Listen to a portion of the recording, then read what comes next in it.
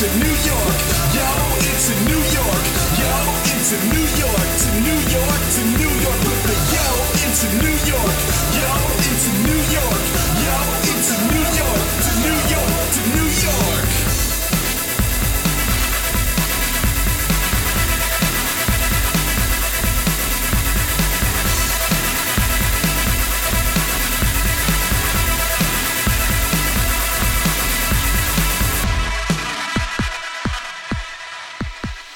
And welcome to Crash Chord's Autographs. Today, Matt welcomes Lex the Lexicon artist, a Taipei-raised, Oakland-based nerdcore rapper. With the debut full-length album out called Raging Ego and 2 music videos for the singles Glasses and Artist Anthem, Lex discusses her early exposure to rap in Taiwan and who her early influences were. They discuss her visit to New York City, what it was like to perform at South by Southwest 2018, and chat about the connectivity of social media and how it's helped her reach more people more quickly and directly. And so, from her love of anime to the progress she's already made on her second album, here's presenting Matt Storm and Lex the Lexicon artist.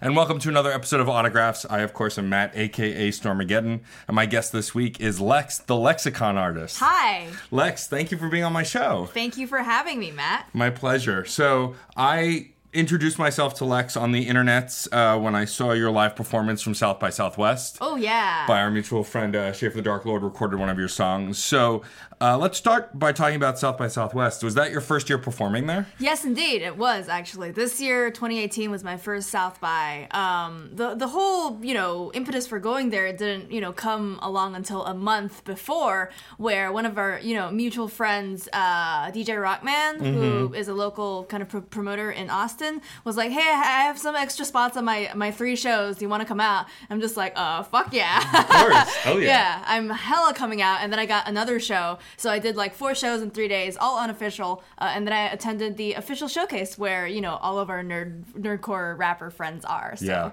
yeah, that was kind of the progression of the week. Was that the first time that you had really met a lot of those performers, or had you worked with them before? Yeah, so for the most part, I actually met all of the nerdcore fans and nerdcore rappers there. Oh, that's awesome. There are a couple of people like Shubzilla, who I had previously met in Seattle, on tour to Seattle and things like that. There are a couple of people who, I was like, I think it really was just Shubzilla, actually, that I'd previously met who made it out. Oh, Shubzilla and Bill Beats. Yeah, so, like, they're a team. Everyone else I knew from the internet, from, like, the kind of, like, nerdcore sphere within Facebook. And I got to meet them all in person at this event, which I thought was a great idea and was such a good opportunity for marketing and, well, not even marketing, networking and making friends. Sure, totally. I think that was, the number one benefit of me being there, and I had a great time. It was amazing, and, ever since then, I feel like my career has been on an uptick, so no regrets. That's awesome. That's really cool. Yeah, one of my favorite things about the nerdcore community is that since I got into it, the first one I listened to, like a lot of people, was Frontalot, and then through Frontalot I met Schaefer at a live show, and then through Schaefer I met everybody else, just going to shows that he performed in. It's how I met Michael Kill and Tribe One, Sulfur, and what I love about the community of artists as well as the fans is they all are super supportive, and like they can smell a stinker, but also for the most part, like if you've got skill of any kind, they just support each other and build each other up and want to work together, which I think is really cool. Yeah, and I mean, I totally agree with that. Of course, nerdcore hip-hop is still hip-hop, and there's always beef in any hip-hop scene, as I'm sure you know. Yes. But as far as, like, hip-hop goes, you could do a lot worse than nerdcore as far as, not having that much beef. People are, totally. Generally people who are making good content are supporting other people who are making good content. Yeah. And it really is, like, let your content speak for yourself, If you're making good content, then people will notice, and people will share it, and people will think it's great. So, yeah, I totally agree with you on that. And like, so the thing that drew me to your music at first was the live performance from South by, and how the energy you have on stage, and like the clear comedic timing you have, like talking about Artist Anthem and some of your other videos, and how you like to make fun of yourself and you like to poke fun at the scene and the industry and all of that stuff. Yeah. Did you always have a love of comedy growing up, or are you into a lot of comedy? That's a really good question. I never thought about it that much. I think I was just kind of surrounded by comedy. I think I tried to do just like straight up stand up at one point, and I really was not as good at it. I honestly am a musician like through and through, and so applying that to like a musical context made a lot more sense to me than just kind of standing there and being like, hey, how can I trigger jokes in this like dead audience, you know? I was inspired a lot by Bo Burnham, who's a musical comedian, and I watched a lot of him when I was like in high school. And you know, he has a song called "I Am an Artist," which I didn't like. You know, it wasn't based on that, but it's kind of like there are similar tones. You know? Sure, yeah. So absolutely. yeah, he's one of my influences. That's very cool. And so you have a new record coming out as of when this airs, which will be later this month. It'll already be out. Yeah. So my first question with Raging Ego is. How long has this been in process? Because I know there are songs that have been out on YouTube for a little bit on there, and like you have a remix of Glasses on there, which is one of the first songs I heard by you. Yeah. How long have you been working on this full-length record?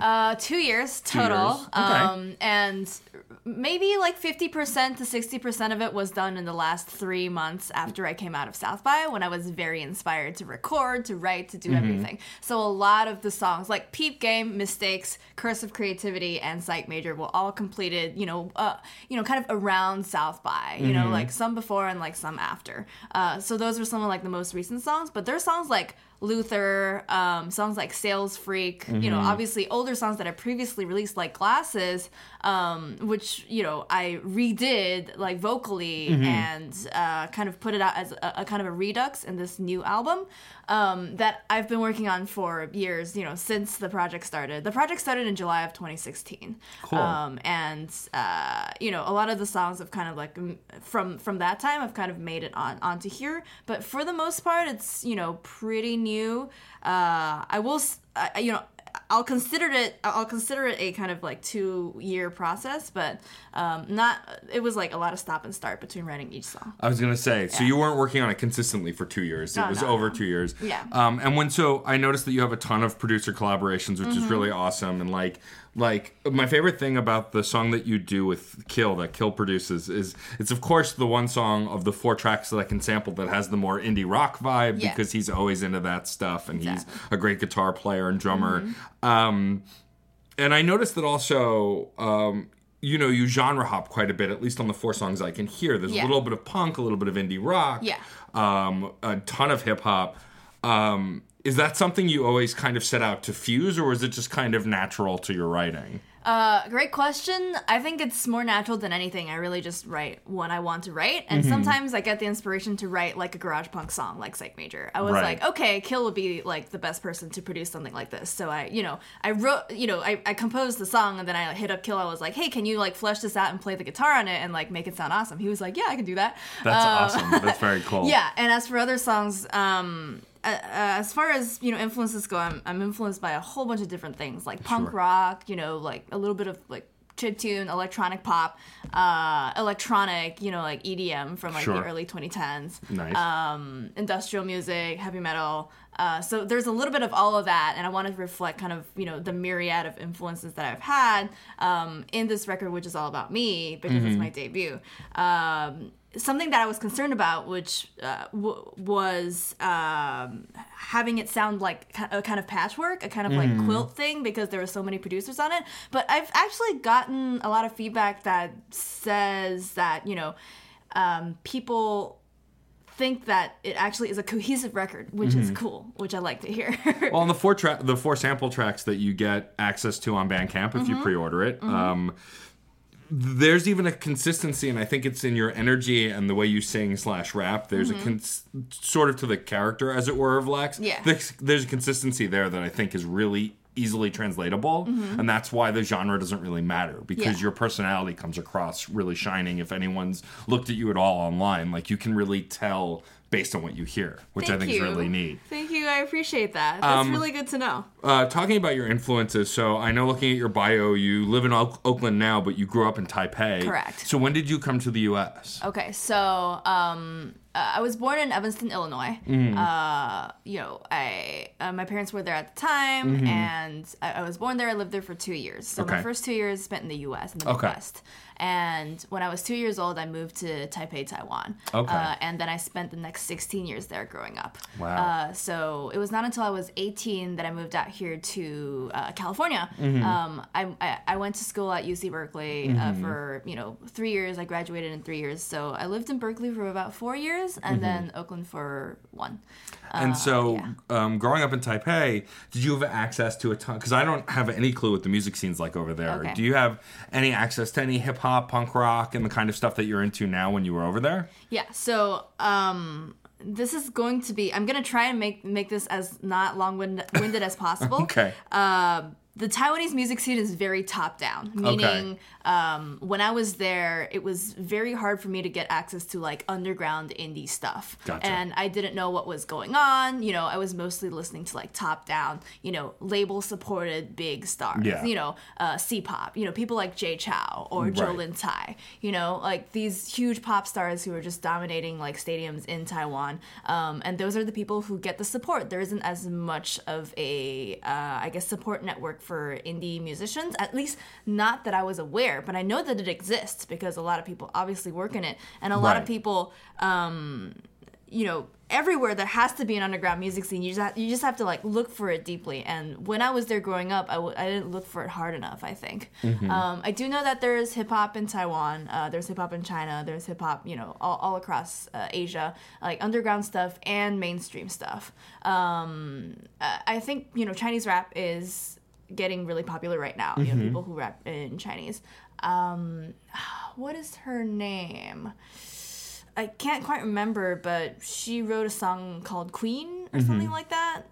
And then she is kind of, Miss Ko, I think. Okay. Yeah, so Miss Ko is like a Taiwanese rapper who, is, I think, she is major label backed, but she, did a collaboration with, my cousin who is a pop star in Taiwan. Oh, really? Yeah, That's it's really kind of cool. weird. It's kind of a weird story, but she is a rapper. She's like, female Asian rapper, and she's one of like the bigger folks who are doing hip hop. But I'm sure there are other people. Sure. And in China, which is like just across the strait, there's this huge show called, I don't know what it's called in English, but in Chinese it's called 中国有嘻哈, which means China has hip hop, which is really just like a reality show for like rappers. And some of them got like so obscene that China has started to like crack down on like, hip hop culture. They're wow. we don't want to like Interesting. broadcast this, it's not like it doesn't have meaning or content, like communist China kind of stuff. Yeah.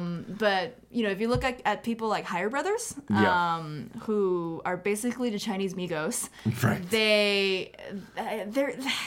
they're my guilty pleasure, honestly. Sure. They're really lit, but their stuff has no content whatsoever. But it's so cool. It's so cool they rap in Chinese. I think that there's nothing wrong with having, like, I openly have admitted on this podcast before that I'm a fan of Taylor Swift. I like her music. I think it's catchy. Some of it's actually very interesting. And I think there's nothing wrong with enjoying pop artists or artists who you think have no substance, as it were, because I think the substance is really what you get from it emotionally, even if it's just joy or enjoyment.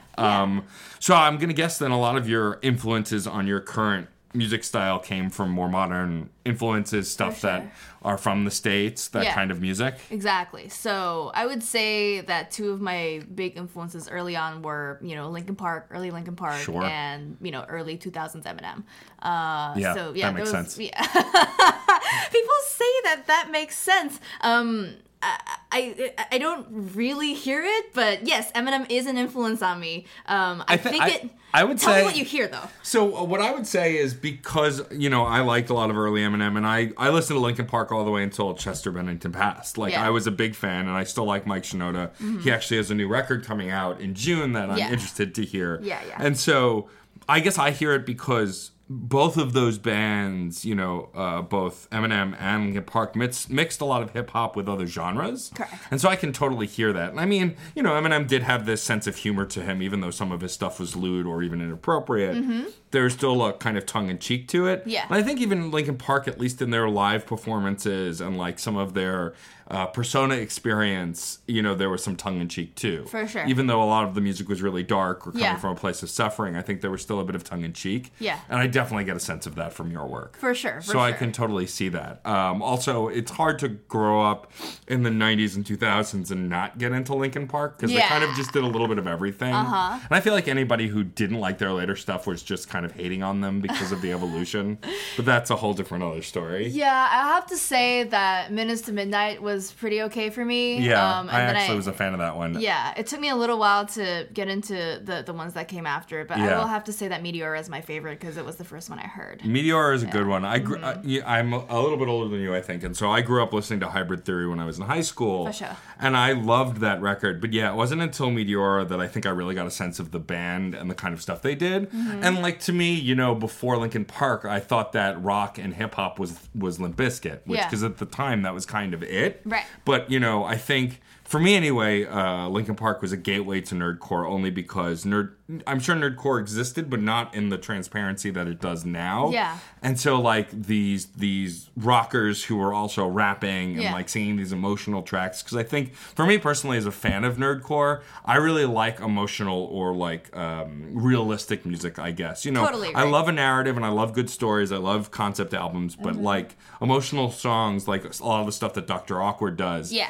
I can relate to, and so I tend to enjoy more. It's why I think I like Artist Anthem so much, because even though it leans more into a punk sensibility and less a hip hop, what I really gravitate towards is how real the song is, especially the video too. For sure. I think you will like the song Mistakes. It's Okay. track 8 on the album. Okay. It is, very geared towards hip hop. It's like Excellent. pretty pure hip hop, and it's the fucking deepest one on the album. So, tell me a little bit about that song and maybe the writing process that led up to that song. I wrote that in January of this year. I was severely depressed. I was not able to get out of the house. I was waking up at 1 p.m. every day. I was like, not able to do anything. I was non-functional. I was not, inspired. And this was like the only way I could like kind of get out my suffering. And it was this whole, song Mistakes is kind of the hook goes, I don't really know where to go from here. I want to make mistakes, but I'm cold with fear. Do I have what it takes? Am I just being stupid? I want to change the world, but I don't know how to do it. And so that's how the hook goes. It's all about kind of my existential crisis of like,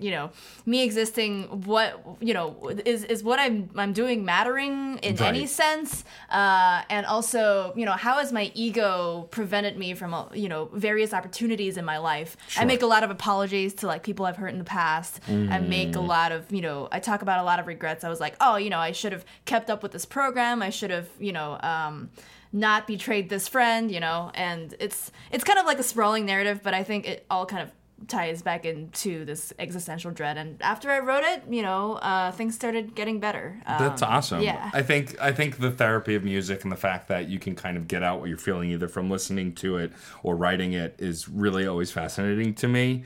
I want to talk a little bit about your rapping and your spit speed. So, especially on Glasses, I think what impressed me about that song is how fast the verses are and how fast you can go. Is that something that you were always kind of just able to do? You were good with words, or did you have to build to that kind of a skill? So I am actually good with words, I would consider. I've always been like, SAT vocabulary, whatever. As far as diction goes, that is something that I've had to work on really strongly. It's not obvious, but my English has not always been as good as it is now. Just because I grew up in like a Chinese speaking country. Sure, of course. And I was speaking both languages regularly, but it took me a while to like kind of get my English up to a place where I wouldn't like stumble over words. I had to speak it a lot more. I had to move out here. I had to, talk to a lot of people. And I did theater in college where every single time I acted, people, directors would tell me, you need to enunciate. And that really hurt my feelings, but I was like, okay, fine. I'm going to work on it. And so I kind of just, got into the habit of, over enunciating every syllable. One of the fast rappers I'm inspired by is Watsky. You can understand his like, fast rapping regardless of how fast he's going because, he has great diction. He had a lisp for a really long time. I didn't know that. Yeah, and he like struggled through it through, spoken word poetry. And so I was like, if he can do it, I can too. So I practiced a lot. I used to want my fast rapping to be a gimmick, something like, Mac Lethal raps drops like 100 mac and cheeseburger references for like 10 seconds. Right. But I kind of wanted to do something more like contentful than that. Sure. Still, I wanted to flex how fast I could rap in glasses. So Yeah. it kind of worked out. It definitely comes across, and it's Yeah. always something I'm always impressed by. We were talking about Schaefer a little earlier, and like he's always done it on his records, but some of his more recent songs, he'll have these moments where he just spits really quick and goes back into whatever the hook is, and those kinds of moments to me are always what I consider the guitar solos of hip hop. Like I love hearing those. I love hearing that because I feel like not only is it showing off a little bit, but it's also just a really cool thing to pick apart, especially auditorily. Like listening to Glasses over and over, I catch words that I think I might have missed before just because of the speed that you're moving. And I like kind of discovering the content as I pick it apart. It's fascinating to me. I really appreciate that you took your time with that. Picking apart the syllables is something that I had to do to learn how to construct rap lyrics. Sure. And I would take Eminem songs. I would figure out where the rhymes were, like internal rhymes, external rhymes, things like that.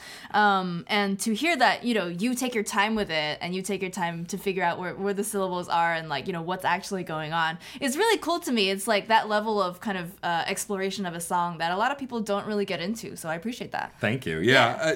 I've always been a huge music nerd, and like I engage with music unlike a lot of other people in the fact that I feel like it's more of a hobby and something I engage in focused, like playing a video game or reading a book. Like I like to sit and just listen to music and not necessarily do anything else, just focus in on it and hear all the different instrumentations. I feel like also the more complex songs, you get rewarded for that because you'll catch things that you never noticed before that you'll always notice going forward because you find it in the instrumentation. Yeah, absolutely.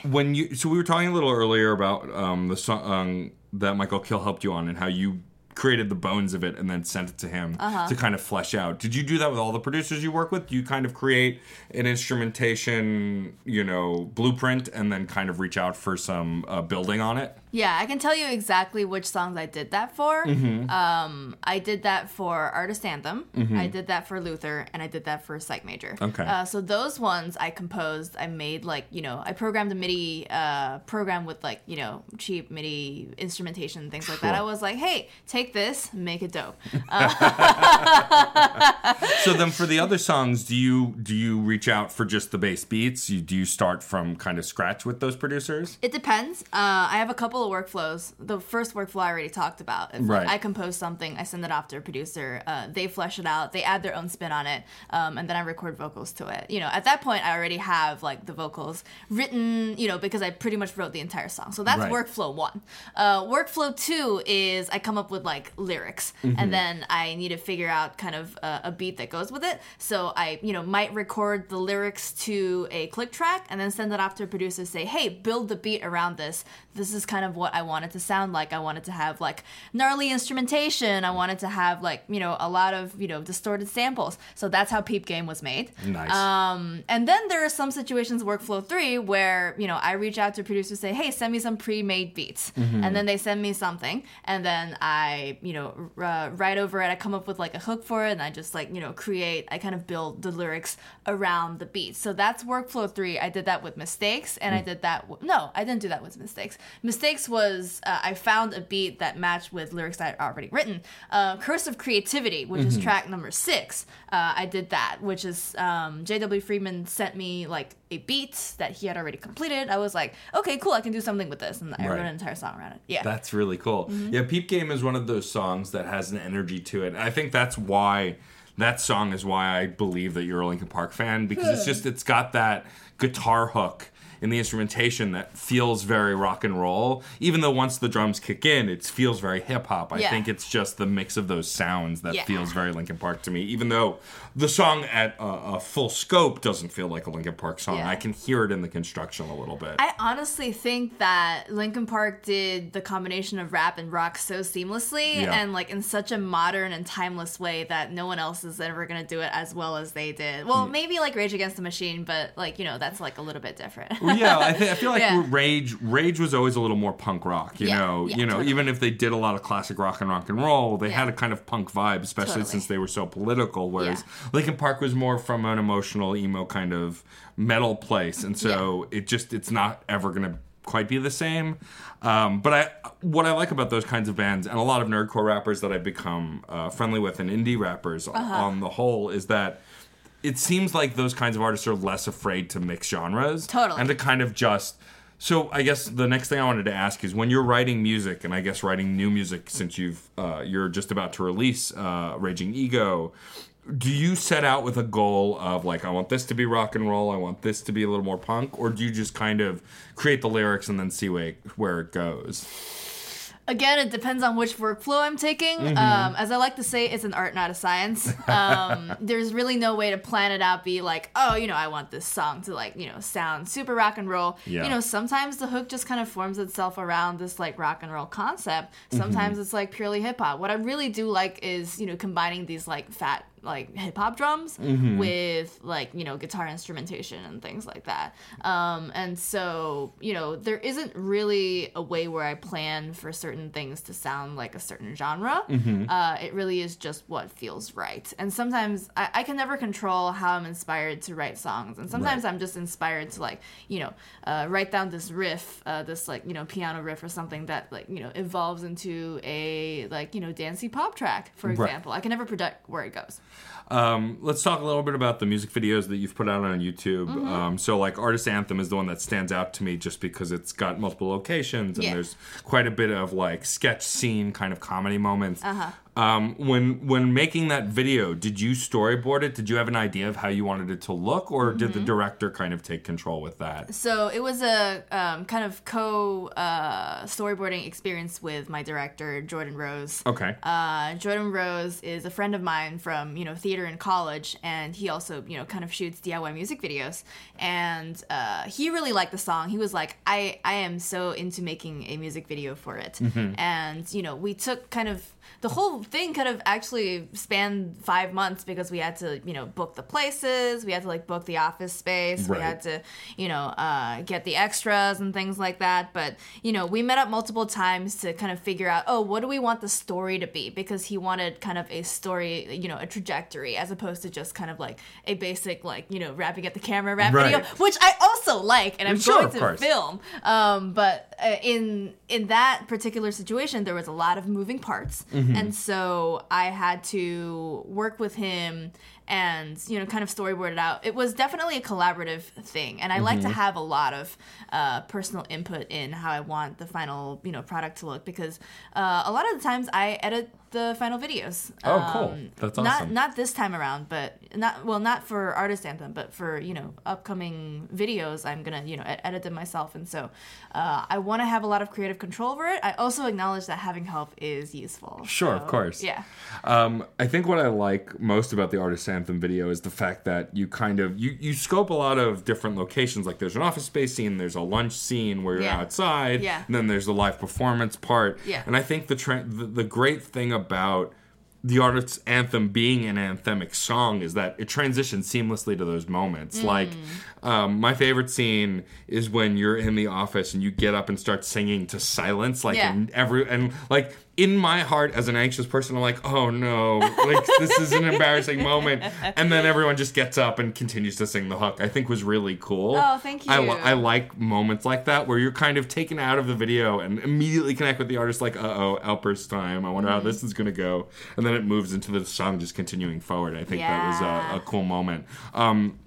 So that means, I guess, that you are working on videos for other songs on the album. Yes. Have you decided what the next single is going to be from the record? Probably Psych Major. Psych Major, cool. I already have a good idea for it. I have access to that therapist space that I used in Artist Anthem, where, there's a therapist who's like, I'm talking to. Right. So I have access to that space. I'm probably going to be the therapist this time. And that's very cool. My plan is to have a lot of, like, dancing with like fake beards and shit like that. That sounds like it'd be a lot of fun. Yeah, and so cool. Just like a lot of bizarre therapy sessions with me as like this completely out of whack therapist, and so that is one of the ideas. And Actually, without spoiling too much. Actually, this is spoiling too much. The other idea that I have for that one is the psychiatric help booth from Peanuts, where I cosplay as Lucy. That's very cool. And yell at people on the street. That could be a lot of fun too. Yeah. Neat. Yeah. Well, thank you for sharing that. For sure. I look forward to seeing that. Talking a little bit about stuff outside of your music. So obviously you're influenced by the things around you. You make references to comic books in your songs and other things. Yeah. Are there any other forms of media that you really draw from for your music, like movies, TV, comics, and the like? I'm an anime nerd. You're an anime nerd. Yeah, I'm an Excellent. anime nerd. I acknowledge that. What's your favorite anime? Psycho-Pass. Psycho-Pass. Are you familiar? I haven't seen it. I've Okay. heard of it though. Okay. Like, so I'm a '90s kid, and like I grew up in the 2000s watching stuff like Cowboy Bebop and Okay. Trigun Yeah. and Dragon Ball Z. Yeah. Sailor Moon. And so like a lot of the modern stuff I haven't kept up with. Yeah. But so tell me a little bit about Psycho-Pass. Psycho-Pass was released in 2012, one of my favorite years of my life. One of the reasons being I moved here. Right. Psycho-Pass is about a dystopian future where there are scanners pretty much everywhere that can scan your emotional health. And it can basically scan, how mentally sane you are, and you have this, kind of coefficient called the crime coefficient, where if your crime coefficient goes up like goes beyond a certain level, they can take you into custody. They can put you, into mental rehabilitation. And your Psycho-Pass is basically like a general kind of measure of how healthy you are mentally. So the darker the color, the less mentally healthy you are. And Interesting. Yeah, and you're targeted by the government if you have things that go beyond like the prescribed level. And so it really is a very reminiscent of this Chinese social credit system that they're actually implementing right now in China, where scanners in the street can scan people and see, how good they are, basically. That's and weird. Yeah, and it's really strange. And there's a Black Mirror episode about this too, and it's like it's kind of reminiscent of Minority Report as well. But it's like set in Japan in 2112. Yeah, so like 100 years from 2012. And yeah, it's a really, really interesting kind of mix of organic and digital kind of sounds in the soundtrack, and also organic and digital living, basically. Interesting. Yeah. And so with something like that, would you ever be interested in writing a song or doing a rap about that kind of material, like the anime? Yeah, okay. Yeah, Cool. absolutely. So I'm thinking about collaborating with None Like Joshua, who like writes anime raps for a living. Oh, nice. And I was like, hey, you want to do a Psycho-Pass rap? I got to make sure I get on that. That's still like on my radar. That's cool. But at the same time, I was telling you earlier about this like, concept album idea that I got in New York City. Right. Which is... And this is like, I've told a couple people about this during my trip, and I don't know if this is something that will actually come into fruition, but Right. I'm just going to tell you right now. So the idea is called Millennial Cyborg, where if you're familiar with Bicentennial Man, it's totally. Yeah, I really like that movie as a kid. It's, Cyborg Man who like transitions into like being an actual human. For me, this is going to be a trajectory of me going into the opposite. Where Transitioning from human to a cyborg. Yeah, exactly. And the idea is starting from like a really organic sound and ending in like these really like gnarly like industrial like digital sounds, and That's kind of really like cool. Trajectory of me becoming a cyborg, and interacting with different elements of my identity. How does my female identity fit in with like augmentations that I can get Right, that I sure. can consider like cyborgy, Right. Cybernetic limb replacements, breaking up with my phone. That is like one of the ideas. You saw that picture. Yeah. I did. Yeah. I did see that. I was inspired by a book at the Strand that says how to break up with your phone. And I was like, I can write a song about that sounds like I'm breaking up with someone, but it's actually like about your phone. That's a great idea. Yeah. Exactly. So, just like that's the concept. And I have a couple of things. I went to the VR room. I saw that. Yeah, that's very cool. Yeah. And, I did like a virtual reality driving thing. I have such a fear of driving. Really? Yeah, I actually do. It's the most stereotypical Asian woman thing in the world. I really, really fear driving. And when I first like put on the headset, I was like, oh shit, this is like really triggering me. But I sat through it and I was like, you know what? This is actually a great experience. So I might talk about like driverless cars, or I don't know, like basically how it interacts with me, but I'm gonna try and do more like character work in that one and less autobiographical. So yes, probably I will draw some inspiration from like sci-fi things like Psycho-Pass. Steins Gate is like a time travel anime also from like around that time, 2011, that I also really like. Just things like that. That's really cool. Yeah, I think the ability to draw from that kind of stuff is really important. And I think that, there are plenty of bands who still put out concept albums, but I think from what it sounds like, you're more concerned with the sound being a concept and also the content of the lyrics. Yeah. But I think having like kind of a multi-path tier to getting and conveying that message is really interesting. Totally. I mean, we live in a life where we're completely controlled by the tech that we use. Yeah. And like, while I love Facebook and Twitter and I love being able to promote the stuff that I work on, it's a double-edged sword. Like, there are pictures out there on the internet of me that I'll never get back. They're just there, whatever they were. And so I've kind of come to this place where, like, I've decided, all right, it is what it is. But I'm also a gamer, and a lot of video games deal with this, like, what do we do if robots become sentient? And what do we do if, we get overtaken by technology? And so I think doing an album like that is really timely, especially with shows like Black Mirror. Yeah. I think doing that for your next record is a really cool idea. Yeah, and I'm gonna kind of... You said that, the sound is going to kind of have that trajectory, and, I'm gonna try my best to explore a variety of different topics, but at the same time, I'm kind of drawing from this sci-fi short story / novel called Flowers for Algernon. Okay. If you're familiar with that one. I've heard the title. Yeah. It's basically a man with a low IQ gets like, this upgrade, this pill. Oh, yeah. He takes an experimental pill and he has to write down his progress every single day. So he writes like a journal entry every single day. And with the journal entries, you see him being like a really low IQ man, progressing into becoming a genius. And then just, for the sake of this, I'm going to spoil it. The experimental drug sucks and actually does not last. Yeah. And it actually causes rapid deterioration of the mind after you reach its peak. And so he goes from being this genius all the way back into this low IQ man again. And like you watch him like lose his kind of like intellect. And it's really heartbreaking and it's really like disturbing. But I want to kind of explore what that looks like, is becoming a cyborg a good thing for me? Is it going to improve like my emotional and like intellectual health, or is it going to damage it? Right. Yeah. No, that's really cool. And that's a really good idea. I think that we rely a lot on technology. Like, I don't memorize phone numbers anymore. Most of the time, trivia I don't retain. Like, it's like I can just Google it. Yeah. And so I think that's an interesting concept to explore. But sticking to technology, obviously, like social media has been, I imagine, really helpful for you and for your music. I mean, it's how we connected. Yes. Do you find that you understand and are excited to utilize social media to promote your stuff? Do you feel a connection to it? I am one of the few people who really likes social media. I like spending a lot of time on it. I recognize how terrible it is for my mental health. It is terrible. It is really bad. It is the first thing I check in the morning, and it is not good for me. But I love it. I'm like, I acknowledge that I'm addicted to it, and it has been very, very good at connecting me with people around the country, around the world. I've always used social media and online forums, digital chat rooms, and things like that to make friends, because I didn't have friends in middle school and high school.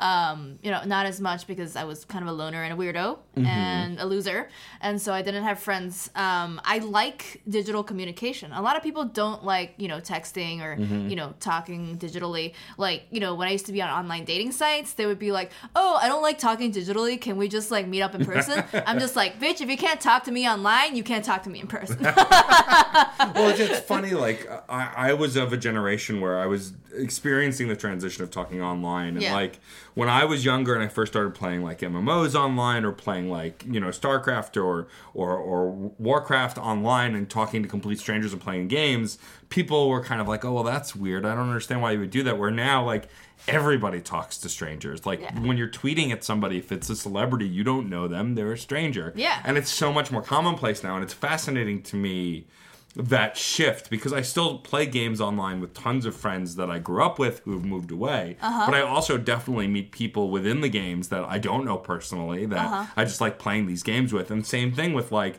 you know, we became friendly on Facebook through our mutual love of music. Yeah. But that could have never happened 20 years ago because there was no access. And so I think it's really fascinating also as a podcaster that we have this tool that allows us to connect with people that otherwise we might not have ever known existed. Totally agree. Yeah. You know, and I think will always be one of the overwhelming benefits. Like, I knew Schaefer, who saw your set and filmed your song, so I could watch it, so I could reach out. Like, yeah, imagine that. It's a chain of events that could not really happen any other way unless I saw you live at South by, which I wasn't at. Right. So I think that's really interesting. Exactly. And, like, you know, you being his follower on Instagram is also, you know, something that would have helped you see that. And, right. like, you know, following each other, being connected in that way is also one of the things that, you know, preceded this connection happening. Yeah, totally. Do you feel like you have a closeness to the people who listen to your music through social media? Sometimes. Okay. I'm unable to make a strong communication with that many people. Okay. I wouldn't say I'm like I'm very extroverted when I'm performing. Okay. I'm very extroverted in a show context and business context. I can market, you know, like a pro. I used to be like, you know, a marketing agent for tech companies. I had to just like shoot the shit with people all the time and like talk about things that I don't really care about, but make them feel like they're cared about.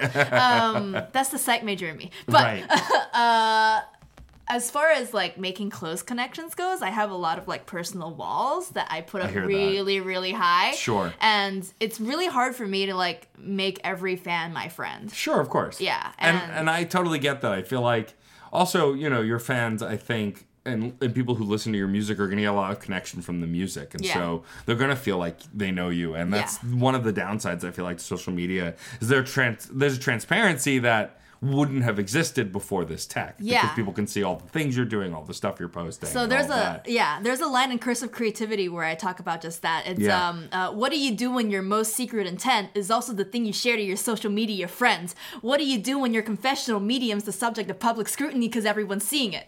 That's awesome.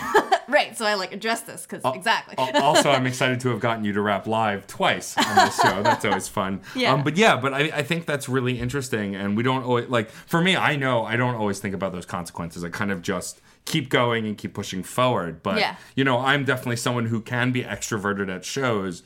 But when I've had enough, I close in on myself pretty quickly. Yeah. And so I can relate to that. Totally agree.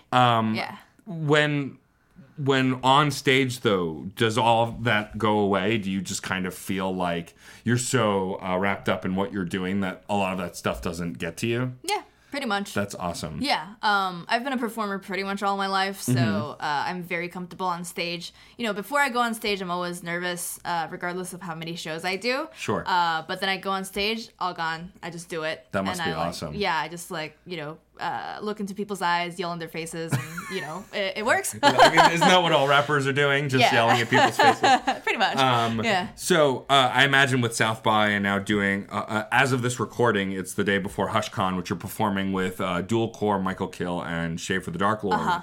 Do you plan on doing more live shows and touring around a little more?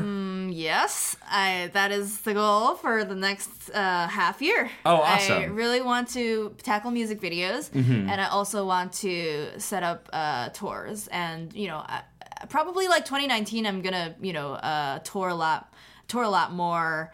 Honestly, I think what is kind of what is, I guess, lucrative for me right now in like both a financial and a, you know, fan, like, you know, eyeballs perspective is touring, because I realize that a lot of people who like my stuff don't live in my state. No. And the West Coast can be hard to get around because it's like all the cities are so, you know, far apart. I really want to do an East Coast tour. I was going to do an East Coast tour this year, like right now, but I just got New York City. And that was like through, you know, HushCon, and I really appreciated them for doing that. But the other dates like kind of fell through.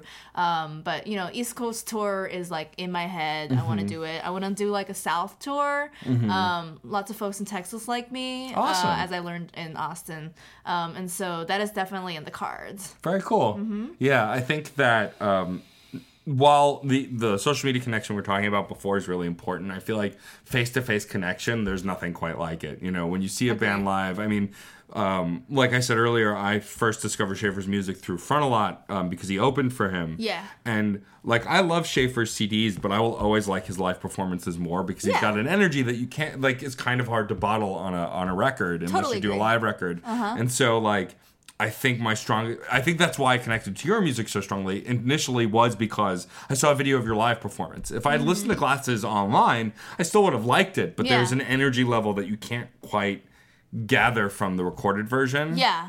Unless you manipulate it to be so. And so I think it's really interesting to really get out there. And also, I personally don't feel like I see a lot of live shows. Do you, in Oakland, go see a lot of live shows? Bands come to your area? I do. There are a lot of bands and rappers that come to Oakland. In the last couple of months, I've gotten to see some of my idols, including like Wax, Big Wax, Nice. Watsky. Watsky's great. And, you know, I got to see them, amazing live performers. I think the live show is so important. You know, I am, you know, a performer at heart. I want to make sure that I'm entertaining. I'm not just a rapper. I'm not just an MC. I'm an entertainer, you know? Sure. I want people to have a good time and, like, you know, laugh and, like, get something out of it, you know? Sure. I want to bring value to people, and I feel like entertainment is the value that I bring. And I will say that I'm trying to, like, import the live show energy into my recordings. Sure. And I think, like, it's going to come through a little bit more on Raging Ego. Like, Peep Game sounds super, super energetic Sure. In recording. But there is something about, like, just, like, that live show magic that you can't always recreate. Yeah. Yeah. But I definitely get a sense of that, like listening to the remix of Glasses versus the original or some of the newer tracks versus Glasses, which was the first song I heard. Yeah. There's definitely an increase in energy, and it's just also a shift in production can also create that. And so Totally. it's really neat to see that. Are you very hands-on with the final mix and the production, or do you have producers who kind of just help you with that? So I got a mixing engineer. He's local to Oakland. His name is Incooperative or Cooper, and I tracked everything in his studio, and, you know, we, like, kind of, you know, we're in the studio together, kind of working on things, working out kinks and things like that. And as far as the mastering goes, Bill Beats mastered everything. Awesome. And so I Very just cool. sent all the waves to him, and he was like, done. In 4 days, everything was done. That's awesome. Yeah. Very cool. So I wasn't, because Bill is, Nick or Bill Beats is in Seattle. Yeah. So I didn't get to, like, kind of be hands-on in the process with that. But it's not like I understand anything about mastering anyway. So That's fair, yeah. let him take the wheel. As far as you're concerned, it's magic, and that's fine. Pretty much. Yeah. Let's talk about the album cover of Raging Ego, because I like talking Sure. about artwork. So Yeah. clearly it's a drawn version of yourself and an art style that I'm familiar with because I've seen before. But for the listeners at home, tell them a little bit about who created that artwork for you. Yeah, sure. So Atomic Rat Studios is based out of Orlando, Florida. It's made up of Rando and Kat. Yeah. And I don't know how I got in touch with Rando. I think I was, you know, sourcing artists and stuff, and he was like, hey, look at my stuff. And I was like, oh, wow, this is really good. Also, your rates are really reasonable. And I was just like, hey, Rando, do you want to make my album cover? And I was like, here's the idea. It was actually inspired by this photo that I took at South by Southwest. Oh, nice. Oh, you saw that one? Yeah. Oh, you saw that one? It was like me in a Schaefer t-shirt Yep. with like with the phone. selfie thing. Yeah. And then Maglo, who's an Orlando-based musician, was like, you should make this your album cover. And I was like, I'm gonna change the angle a little bit, but yes. And so that was like kind of where it came from. I think a lot of people give people shit about taking selfies, but it's kind of like, it's the most tongue-in-cheek thing that you can do to show how much of an ego you have. You're like, fuck it, I love myself, I'm gonna take a selfie, you know? Yeah, and that's like kind of the attitude that like permeates this album. It's like, you know, mindless self-indulgence, you know? And, you know, that they did a great job. They had, you know, they kind of stylized my face and, you know, made me look larger than life, which is cool. They're also working on a kind of booklet for me where they're going to draw a picture for each song, and I'm going to print it out and have it be like a booklet for merch. Oh, that's cool. That's really neat. I love that. About that. That's awesome. Yeah, I think that I'm a person who's a fan of artwork, and like it took me a long time doing myself off physical CDs and like the boxes and everything, but I like that kind of physical content. So I think creating that kind of stuff is really neat, and having these kind of like larger than life versions of yourself that are made. Like I'm honored anytime I'm featured in a friend's comic, or like they do like a quick sketch of me, because I'm like, this is me being immortalized in ink, like of the comic generation. Like it's just a really cool thing to see. That is something that I really like, is Lex fan art. Yeah. Someone I requested someone draw a cyborg version of me, and they fucking kicked ass on that. That's awesome. It's on my Instagram. You can probably find it by scrolling through it. Awesome. But that was also like one of the inspirations of like, I want to see myself as a cyborg. Cyborg millennial. Yeah. Yeah. Nice. Yeah. Before we wrap up, there's one other thing I wanted to ask, and it's kind of a cheesy question, but I like asking musicians and creators this, because, you know, I feel like none of us really know what we're doing in the beginning. We're all just kind of faking it until we figure it out. Yeah. If there's one piece of advice you could give an artist starting out right now, maybe something that you didn't know initially that you know now, what would that be? If there's an artist starting out, let me just repeat the question. If Sure. there's an artist starting out that, what advice would I give them? Yeah. Okay. That I didn't know initially. Gosh, this is hard. If you don't look like you believe you're the shit, Yeah. nobody will think you're the shit. That's very good advice. Oh, thank you. Thank you. That is my standard thing. Yeah. Well, I think also it comes from a place of, if you're not confident in what you do, why would anyone else be? Exactly. And that leads me into kind of like where this goes is you always have to be offering value to the audience.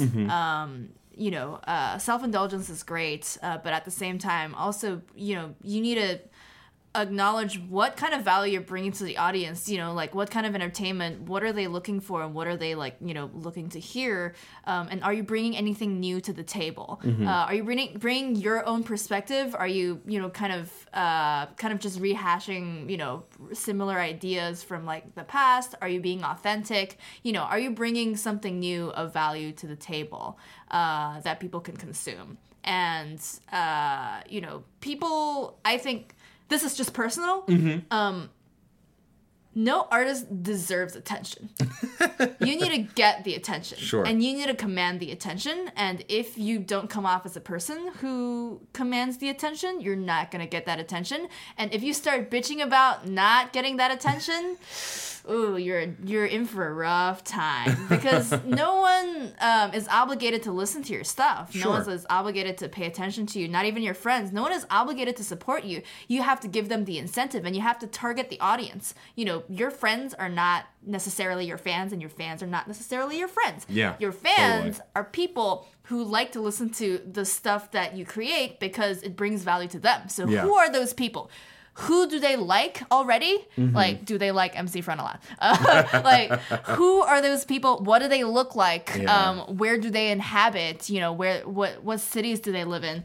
And how can you access them? Those are the people that you need to target in order to start making it. And that is my basic advice of like targeting and marketing is like, act like you're the shit, even if you don't feel like it, and make sure that you're bringing value and target your audience well. That sounds really smart advice for someone who struggled to get to there. I think that was totally worth it.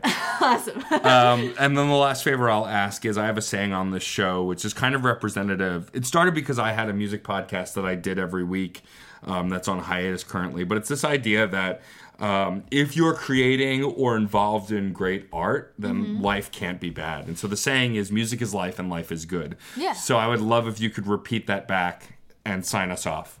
Music is life and life is good. Peace.